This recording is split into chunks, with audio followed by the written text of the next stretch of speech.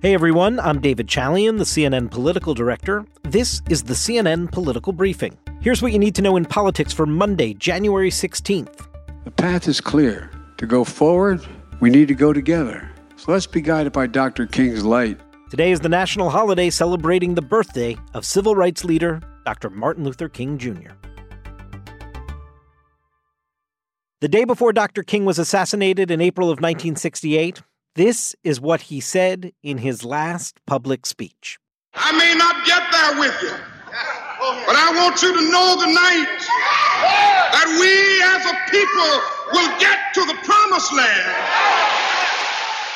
Today, we remember Dr. King's work and legacy, and we remember him as a man who preached messages of nonviolent resistance and racial equality. President Joe Biden spent today, this federal holiday, addressing the National Action Network's annual MLK Day breakfast and framed the current moment of American history this way. This is a time for choosing. Will we choose democracy over autocracy, or community over chaos, love over hate? These are the questions of our time that I ran for president to try to help answer, and that Dr. King's life and legacy, in my view, show us the way forward. Biden also used the speech to highlight his administration's record on issues like the economy, criminal justice reform, healthcare, infrastructure, and more, all with an eye on helping Black Americans and disadvantaged communities. The unemployment rate is the lowest it's been in 50 years, and Black unemployment is near record lows. Wages for Black workers are up. More Black Americans having health insurance than ever in American history. These are all pieces of a big new law that we passed. Now they're kicking in, but that's not all. We're implementing a once-in-a-generation infrastructure law with equity at its center. He also touted his signing of an executive order on policing reform, including banning chokeholds and restricting no-knock warrants, and passing that bipartisan gun safety legislation last year. On Sunday, Biden made history as the first sitting president to deliver a sermon from the church where Martin Luther King served as pastor until his assassination in 1968. From the pulpit at Ebenezer Baptist Church in Atlanta yesterday, Biden praised King and his legacy, and he talked about a number of issues, including civil and voting rights. Progress is never easy, but it's always possible. And the things do get better on our march toward a more perfect union.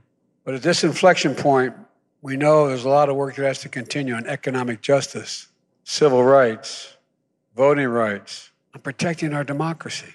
And I'm remembering that our job is to redeem the soul of America. The Democratic senator from Georgia, Raphael Warnock, who's the current pastor of Ebenezer Baptist Church, was the one to invite President Biden to go down to Atlanta and speak on Sunday on the occasion that would have been Martin Luther King's 94th birthday. Dr. King's eldest son echoed a lot of what President Biden spoke about when he was on CNN earlier today. Today, I think my dad and mom are looking down, smiling, but yet saying we still have a long way to go before we reach that dream of freedom, justice, and equality for all humankind. And it is very tragic that even in our own state of Georgia, there are restrictions that have been put in place.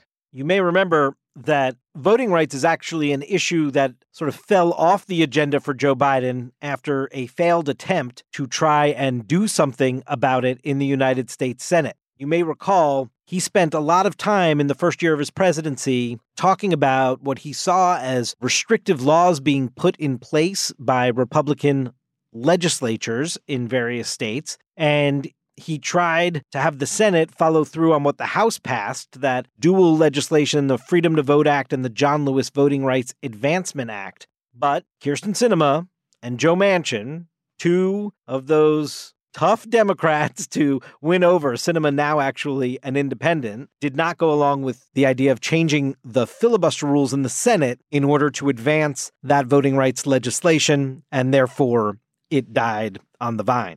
The former Speaker of the House, Nancy Pelosi, was at the MLK breakfast this morning, and she touched on some of the efforts that Democrats have made in this space of voting rights and organizing. In this fight, we just say it all the time. We don't agonize. We go out there and organize. We know why we're setting on this course. We know what we need to achieve. We know how to get the job done with a great connection to the people. And just as an interesting side note here, I urge you to go to CNN.com and check out Harry Enton's analysis of MLK's polling numbers. Harry dug into his approval ratings, and at the time that King was alive, at the end of his life, he was not all that popular. The last Gallup poll to ask about his popularity during his lifetime was in 1966, and it found that King's unfavorable rating in 66 was at 63%. That was his unfavorable. That is a very high unfavorable rating. Now, of course, he's deemed an American hero. And if you look at more recent polling on MLK, you find a much, much more positive picture from the American public. In fact, it wasn't until President Ronald Reagan signed into law that there would be a federal holiday commemorating Martin Luther King, and that happened in 1983. So there was no federal holiday commemorating Dr. King's birthday until recent American history. I mean, that's only 40 years ago. There's also a new monument dedicated to Martin Luther King and his wife, Coretta Scott King, that was unveiled on Friday in Boston. It commemorates the place that they first met. It's called The Embrace, and it is supposed to symbolize the hug that Martin Luther King shared with his wife after he won the Nobel Peace Prize in 1964.